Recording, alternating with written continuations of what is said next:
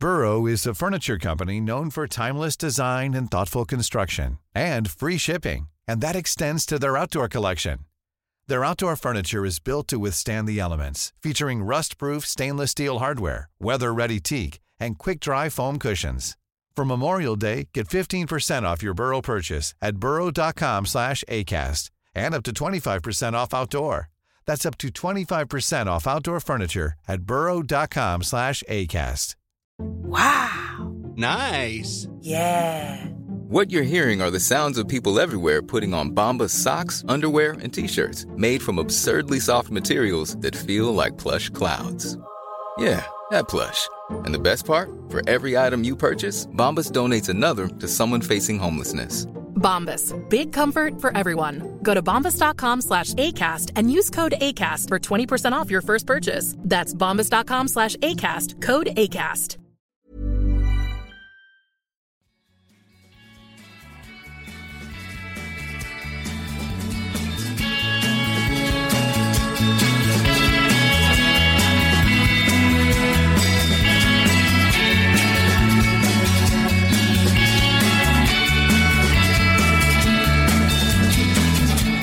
Välkommen till Klacken.nu mina damer och herrar. Jag är riktigt glad att ha Adam Fröberg i mina hörlurar. Hur mår du? Det är bra tack. Lite förkyld som de flesta vid den här tiden på året. Men i övrigt är det dumt att klaga. Jag förstår, det är ju februari månaden. Om inte ens egna barn, om man nu har barn, då är man väl själv förkyld istället. Ja, lite så. Men det här är ju inte Förkyld-podden. Det kanske är någonting man borde starta i framtiden. Jag tror det skulle vara väldigt populärt i Sverige. Med tanke på hur mycket man pratar om det. Men jag tänker mera nu när du är med Adam. Och för er som kanske inte vet vem Adam är.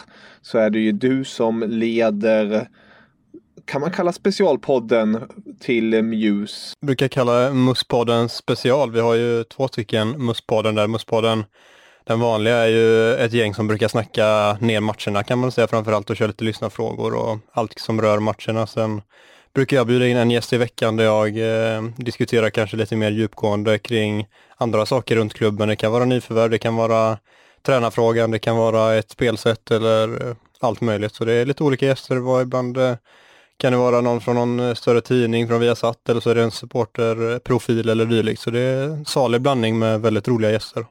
Verkligen, det rekommenderar jag varmt att lyssna på när ni har lyssnat färdigt på det här avsnittet. Så jag tycker att man ska klicka in sig på den podden. Och den finns ju som vanligt där poddar finns, visst? Jajamän. Men låt oss gå till huvudämnet i det här avsnittet. Det blir Manchester United. Ett Manchester United som, det blir lite uttjatat, men har haft det tungt och har det fortsatt tungt. Trots att man har de där miljarderna på banken som man kanske inte förvaltar på bästa möjliga sätt. Nu har man värvat in 2 stycken. En på lån och en på permanent basis. Bruno Fernandes från Sporting Lissabon och Igalo, anfallaren från Kina senast. Hur känns det?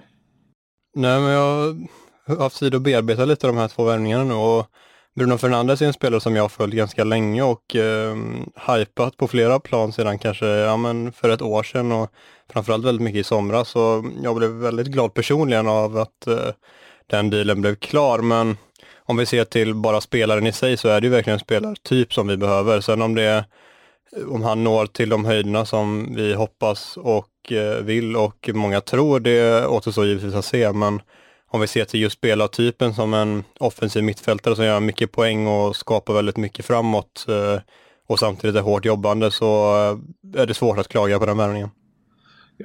Jag vet inte, på grund av att det har blivit så utdragen den här värvningen med Bruno Fernandes.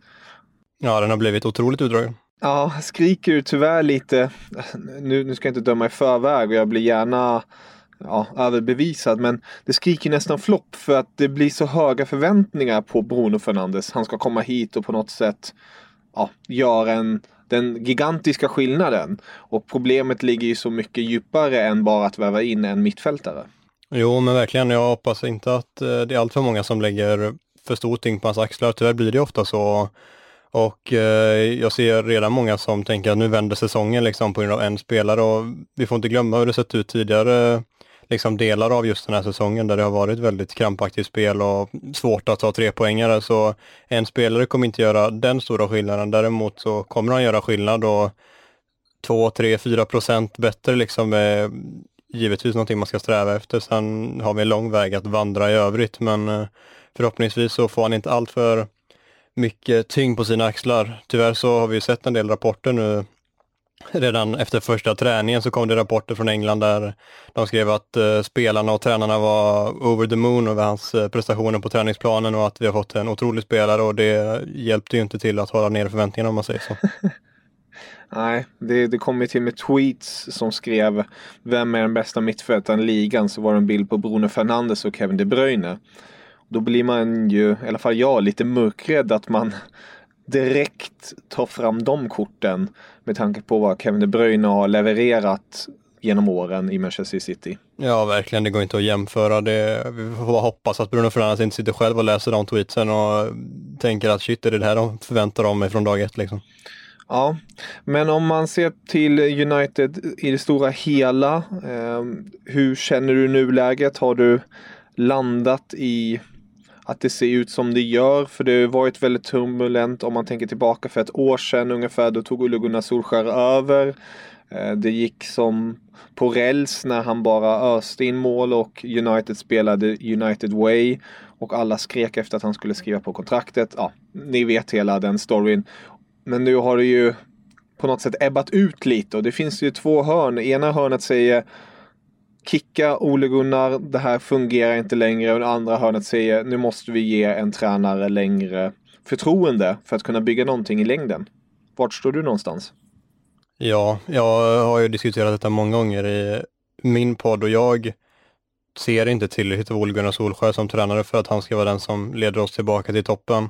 Sen som jag sagt tidigare så tror jag också att han skulle kunna vara en ganska bra brygga från det som har varit till vad som komma skall. Han har varit bra på att rensa ut truppen och prickat ganska rätt med sina nyförvärv och liksom, ja, men lägger upp lite för en kommande tränare att kunna ta över och göra någonting bra av det som finns. Jag ser inte hans tränargärning om vi ser till det han gör med laget på träningsplanen och det vi ser då så småningom resultatet på matcherna och hans taktiska upplägg, alltihop inbakat sent som tillräckligt för att vara av den nivån som krävs för att vinna liksom de största titlarna. Så jag blir gärna överbevisad som jag sagt flera gånger, men jag kan tyvärr inte se det. Det är för mycket rookie-misstag och för lite kvalitet på den fronten. Ja, jag instämmer där faktiskt. Jag har sagt det tidigare i andra sammanhang, men jag tycker tyvärr att Ole Gunnar Solskjärs själva idé och vision är för luddig.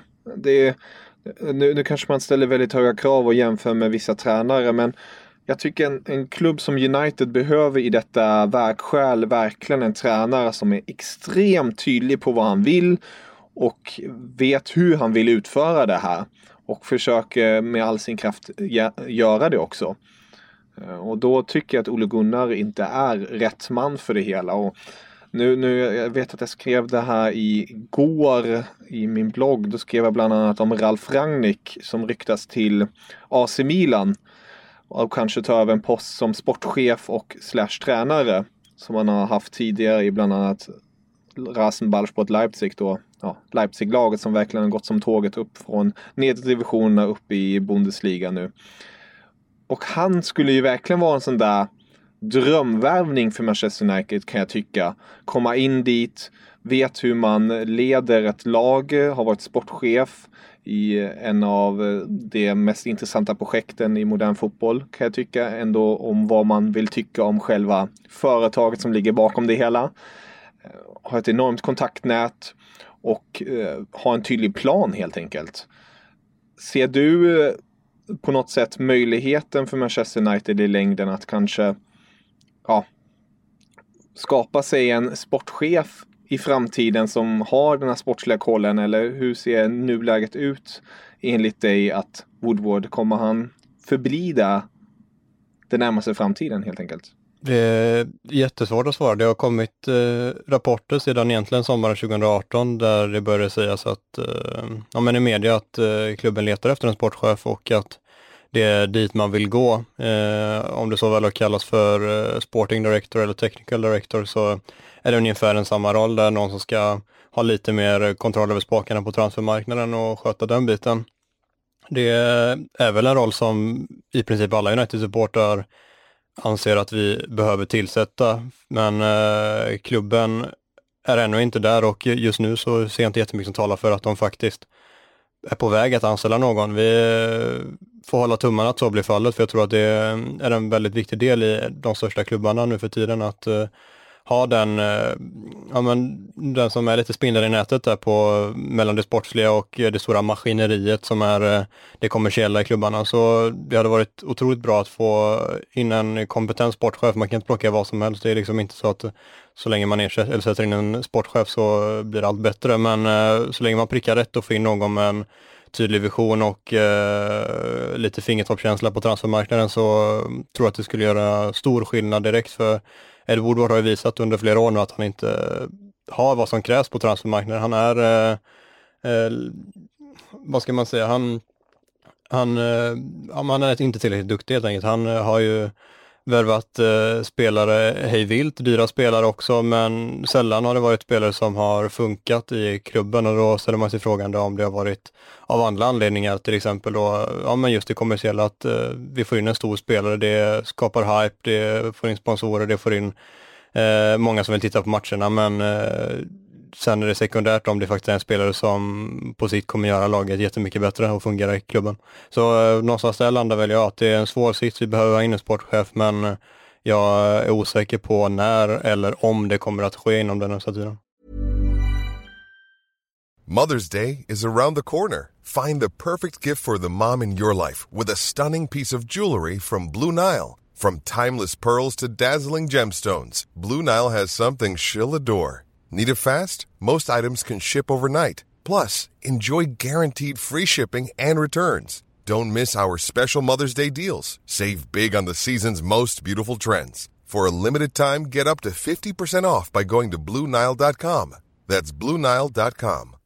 Hey, Dave. Yeah, Randy. Since we founded Bombas, we've always said our socks, underwear, and T-shirts are super soft. Any new ideas? Maybe sublimely soft. Or disgustingly cozy. Wait, what? I got it. Bombas. Absurdly comfortable essentials for yourself and for those facing homelessness. Because one purchased equals one donated. Wow, did we just write an ad?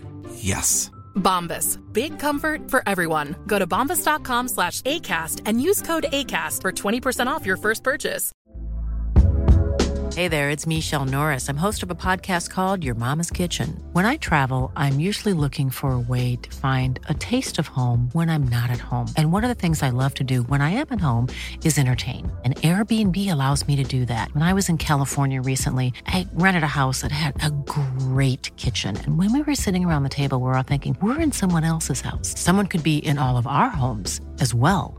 If you have a home, but you're not always at home, you have an Airbnb. Your home might be worth more than you think. Find out how much at airbnb.com/host.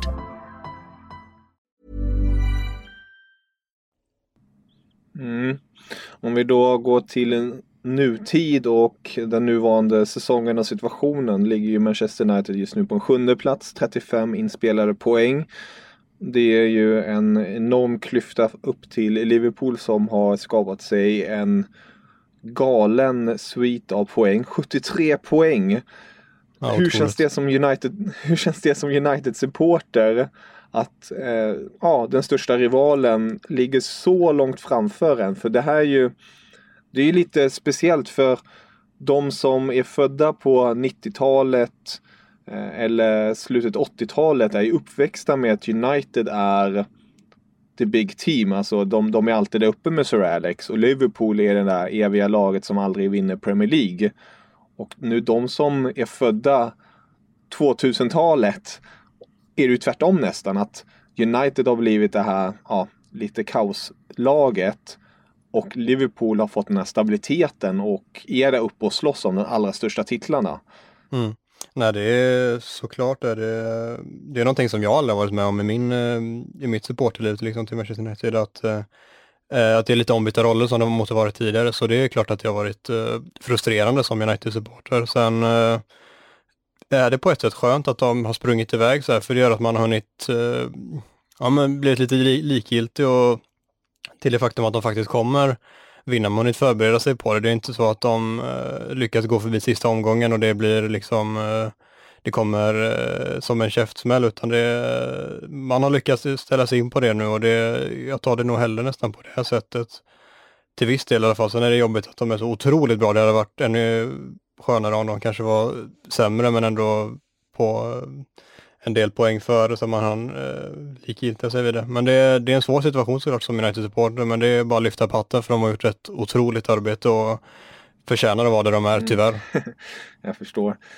Men United då är 35 poäng, plats 7, upp till fjärde platsen, alltså CL-platsen, är det 6 poäng upp till Chelsea då. Och just Chelsea ska United möta i nästa Premier League-omgång. Hur ser du på chanserna för Manchester United att ha en CL-plats den här säsongen? Det låter nästan raljerande, men det är ju otroligt viktigt att vinna den matchen borta mot Chelsea om vi ska ha några rejäla chanser. Att vi till exempel förlorar den så är det 9 poäng upp, då ser jag det nästan som uteslutet. Jag ser det som svårt redan nu, ett kryss och 6 poäng, det går, men alltså så här, alla lagen där omkring den platsen tappar poäng med jämna mellanrum, och det är inget av dem som är jättebra just nu egentligen, så platsen är ju up for grabs som man säger så, men liksom så fort Chelsea tappar poäng så tappar vi också poäng.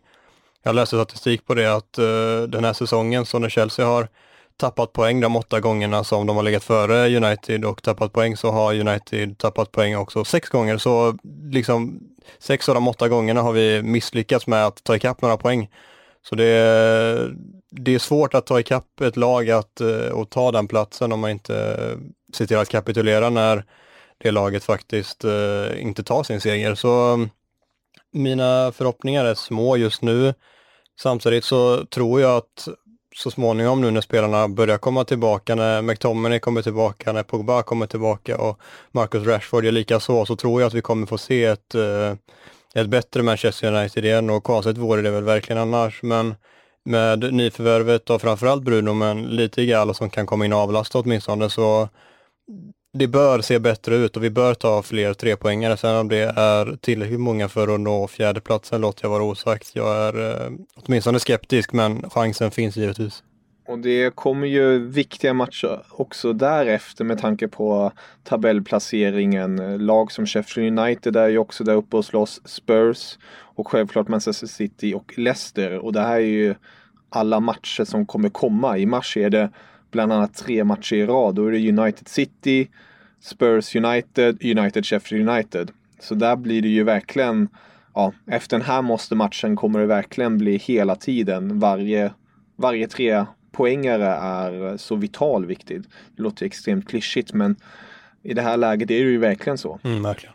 Och det som jag sa innan, vi får hoppas att de här 3 spelarna framförallt är tillbaka och i gott slag till de matcherna, annars så ser jag som chanserna väldigt små att vi ska kunna knipa flera 3-poängare där, vilket kommer vara nödvändigt för att nå just den här fjärdeplatsen. Så det är en tuff sitt som sagt, men vi håller givetvis tummarna, vi som är United-supportrar.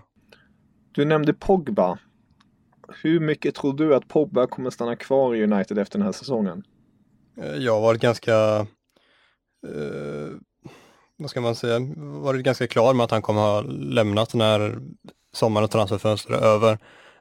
Det kändes så redan i somras, så att där och då sa jag att jag tror inte han lämnar sommaren här 2019 utan det blir nästa sommar 2020, och det står jag fast vid. Jag tror att Bruno Fernandes kommer ses som hans ersättare på ett eller annat sätt, och så vill man värva en mittfältare och kanske lite mer defensiv kaliber i sommar, och Pogba kommer få lämna. Någon klubb måste in och betala den summan som United kräver. Det kommer inte bli något reapris. Det ska upp emot 130-150 miljoner pund. Jag kan tänka mig så mycket annat. Och då ska ett lag vara benägna att betala det. Tittar vi på klubbarna som möjligtvis skulle kunna göra det, så är det väl PSG, Real Madrid och Juventus. Real Madrid känns inte som att de kanske har ett jättebehov av den typen av mittfältare just nu, med tanke på att Valverde och andra spelare har slagit sig igenom där. Sen ska de givetvis förmodligen då släppa Modric i sommar. Vi får väl se vad som händer, men det är inte otänkbart och det finns givetvis en liten öppning, men det känns som att de är inte lika angelägna om att värva honom, och när priset är som det är så vet jag inte om de kommer lägga de ändå astronomiska summor som det pratas om i det fallet. Så då är det väl en hemkomst eller tillbakakomst, hur man vill se det, till Juventus, eller om PSG vill hosta upp stålarna. Annars så är det inte så många klubbar i övrigt som jag kan se värva honom. Men tror du verkligen att United kan få så mycket pengar för honom med tanke på hur mycket han har varit skadad och gjort indirekt dålig reklam för sig? Han har ju inte precis levererat. Nej, precis. Jag tror att det blir svårt för klubben, utan det här är de pengarna som det spekuleras om att klubben ska sägas kräva. Jag tror att det blir svårt att få klubbar att erbjuda de summorna. Men av allt att döma är det de summorna som de vill ha för att sälja honom. Så det är en liten rävsax där, om man säger så, som de sitter i. Pogba vill av allt att döma lämna. Jag tror inte han blir totalt förkrossad om han blir kvar, men om han får välja så tror jag inte han skulle vara kvar i Manchester United efter sommaren, och då krävs det att några betalar den summan som Ed Woodward och klubbledningen känner att de vill ha för honom, och i slutändan så tror jag att de kommer få ducka lite och sänka priset en aning, men över miljarden utan tvekan, jag kan inte tänka mig något annat. Ja, det blir extremt spännande att se det där, för att jag jämför bara med andra spelare som snackas om plus miljarden, alltså en spelare som Jadon Sancho, 19 år gammal, öser in mål och assist. Där ser jag rimligheten att, rimligheten är ju kanske lite att överdriva. Det är egentligen inte rimligt alls med sådana här stora summor, men om man ska på något sätt acceptera att det är så, som man får göra, är ju Jadon Sancho en som spelar som ska vara i den kategorin på extrem dyr. Att slänga in Pogba där blir... Ja, det är som du är inne på. Det blir extremt spännande att se om de lyckas genomföra en sån affär. Det känns ju som att en form av 3-årslån / avbetalning / obligatorisk köpoption blir någon form i slutändan kanske då. Men apropå mittfältare, spelare och i stora allmänheten United, tror du att United har blivit... Alltså de har satt sig i den facket att spelare bara vill rymma därifrån nästan. För att jag känner ju att Pogba-grejen är mer av ett resultat av dåligt management. Ja, skött om man nu kan kalla det så. Om man hade spelat honom på ett bättre sätt... Nu säger jag inte hur man ska spela honom, för det har jag nog inte kunskapen att säga exakt. Men det känns ändå som att det har varit mycket inifrån att allt det här har blivit en produkt av att Pogba vill lämna. Ja, men så är det ju. Det har blivit en produkt av det, så att när han kom så lovades han att den här klubben skulle ta sig tillbaka inom ett par år liksom till toppen igen, och det har ju snarare blivit tvärtom. Vi har blivit sämre än när han kom, och det var inte det han skrev upp på såklart. Han skulle bli del av ett lag som skulle vara med och slåss om Premier League-titlar och Champions League-titlar med flera större nyförvärv efter honom, och med en tränare som i det fallet var José Mourinho, men oavsett vem som skulle leda laget så skulle klubben vara på frammarsch igen, och det har han inte fått, och det ska sig, men han och Mourinho, han fick spela i ett system och en position och ett lag som inte passade hans egenskaper på något vis. Sen under Solskär så fick han ett otroligt lyft där under våren, och jag tror att han hade gjort, eller jag vet att han har gjort skillnad den här säsongen om han har varit frisk hela säsongen. Jag tror inte att han hade gjort tillräckligt för att vi skulle vara i närheten av där vi vill och borde vara, men vi hade varit några procent bättre med honom i laget. Det vore dumt att hävda någonting annat. Men till syvende och sist så han är nog besviken på hur allting har landat i slutändan med tanke på vad han lovades när han kom. Om vi går till resten av truppen då, om du fick välja ut 3 spelare som du vill ska lämna, vilka skulle det vara? Oj, på uppstudsar. Ja, det understryker, det här är uppstuds, det är inget som Adam har fått planera. Nej, men det ska väl ändå gå bena ut. Nu har vi faktiskt gjort av med ett par spelare i Ashley Young bland annat, som har varit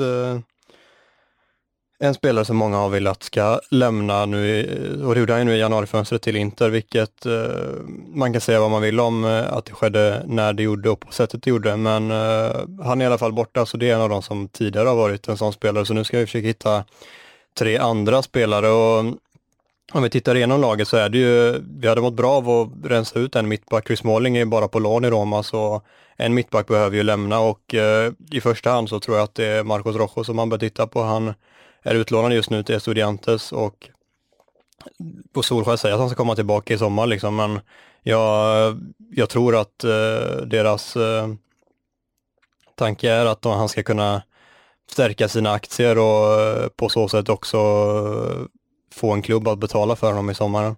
Så Marcos Rojo hade ju varit en spelare jag skulle göra mig av med, men sen har vi ändå Phil Jones, Chris Smalling, vi har Axel Tuanzebe, vi har Erik Bajy, vi har Victor Lindelöf och Harry Maguire. Det är 6 spelare på 2 positioner, så en av dem borde egentligen lämna, och då väljer jag personligen mellan Phil Jones och Chris Smalling. Jag gillar Erik Bajy, han är otroligt skadebenägen, men jag ser ändå en vinning i att ge honom en sista chans nu när han har 2 år kvar på kontraktet, och om han inte om ett år har visat tillräckligt, så då är det dags att liksom hitta en ny klubb för honom också. Men då står det mellan de 2 engelsmännen, Bill och Bull som de kallas i vissa kretsar. Jag tycker att Chris Smalling är den bättre backen, det har vi sett nu i Roma, han har gjort en otroligt bra säsong, men jag tror också att han är den som är minst benägen att rotera och sitta bänk emellanåt, så därav är det honom som man får casha in på. Han är 29 år nu och fyller 30 den här säsongen om jag inte är helt fel ute, och då kan det vara värt att ta pengarna för honom och låta Phil Jones vara ett fjärde val liksom på en mittbacksposition. Så där har vi 2 spelare i alla fall. Ska vi hitta ytterligare en spelare på ytterbackspositionerna behöver vi absolut inte sälja folk där. Borde vi snarare värva på vänsterbacken, så där kan vi se det som uteslutet, och mittfältet är ju tunt bara det. I övrigt så är det väl spelare som Juan Mata och Jesse Lingard som är tillsammans med Andreas Pereira de som man kanske fått utstå mest kritik under säsongen, där Juan Mata har fått lite väl mycket, även om han absolut inte håller den nivå som han gjorde och som vi behöver, så tycker jag att han har varit en av de 3 som har varit bättre i alla fall. Så då är det ju Pereira, Lingard där man får pengar av, alltså båda är ju på olika vis uppvuxna i klubben. Andreas Pereira kom ju från PSV när han var 15 år ungefär, i de slängarna i alla fall, och har varit här sedan dess, varit på lån emellanåt men ändå slagit sig upp, så det är alltid frustrerande att behöva släppa spelare som har ändå tagit sig upp genom ungdomsakademin. Jesse Lingard har varit här sedan han var sedan barnspel liksom, så det är också en sådan spelare, men jag tror att han personligen hade mått bra av en flytt för att på något sätt få en nystart på karriären, för det har gått i otroligt lås, och vi ser liksom han får skit och kritik på sociala medier var och varannan dag, och efter i princip varje match, och för hans egen del att ta en flytt till exempel Serie A som det ryktas om nu när han har plockat in Mino Raiola i sitt rådgivarstall, det kanske vore en bra deal för honom i slutändan. Jag är den som ändå uppskattar vissa delar av Jesse Lingard som truppspelare, absolut inte som startspelare, men han tillför ändå någonting, och så som han har varit tidigare så har han varit en väldigt frisk fläkt och ska ha varit en omtyckt figur i omklädningsrummet. Sen vad som hänt den här säsongen, det är svårt att greppa riktigt. Någonting har ju verkligen gått snett där, och kanske är det så att han behöver lämna, så vi får väl säga de 3 spelarna då. Jesse Lingard får en omstart, en nystart på karriären. Vi får lämna utrymme åt andra spelare för Marcos Rojo och Chris Smalling. Så är det de 3. Ja, intressant. Ja, jag skulle nog också landa i alla fall i Marcos Rojo, Chris Smalling. Skulle kanske vilja ge ett paketdeal. De som köper Smalling eller Rojo får också Phil Jones med.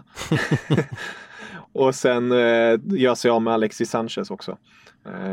Med tanke på åldern och... Ja, han har nästan glömt av, men det är en bra idé. Med tanke på åldern och den extremt stora plånboken som man får fylla hos honom. Ja, på hans kontrakt. Om man fick välja fritt där utan att bry sig om det är rimligt att någon vill köpa honom, så ja, vore ju väldigt bra att få av från lönekontot, och med tanke på att han har presterat i klubben så vore det nog bra för samtliga parter att han lämnade i sommar. Solskjær har ju märkligt nog öppnat upp och sagt att han kommer komma tillbaka och prove you all wrong, citat. Sen får vi se om det verkligen blir så. Det känns som nästan att han drev nästan, han sa det, vilket var lite osmakligt på ett sätt. Men ja, vi får väl se. Absolut, får man leka fritt, så Alexis Sanchez är ju en väldigt bra shout av dig som borde göras plats för om någon vill köpa honom, vilket ändå får ses som ganska osannolikt här och nu. Känns inte omöjligt att när Ole Gunnar Solskjær den dagen när han kommer, när han får sparken, att man på något sätt sätter upp en bild på Sanchez stats under honom och så skriver prove you're wrong you said ... och sen den är inte otänkt på. Nej, jag vet inte. Det skulle vara underbart om Alexis Sanchez plötsligt bara flyger i United, men det känns som att han sköt sig själv i benet där. Tyvärr. Men, vi får se helt enkelt. Adam, det var riktigt roligt att prata med dig, och jag skulle gärna vilja prata mer med dig, men det känns som att tiden flyger ju förbi när man har kul. Och det är ju tyvärr så att man ibland får trycka på pausknappen och återkomma till ett annat stadie, en annan dag helt enkelt. Jätteroligt att gästa dig, Kevin. Tusen tack, och som sagt, lyssna på Adams podd. Jag tycker det är inte bara för er United-fans, även för er fotbollsintresserade. Alltid intressant att höra tankar, åsikter och diskussioner från olika håll helt enkelt. Men då säger jag så här. Sköt om dig, så hörs vi snart igen. Detsamma. Auf Wiedersehen. Ha det gott.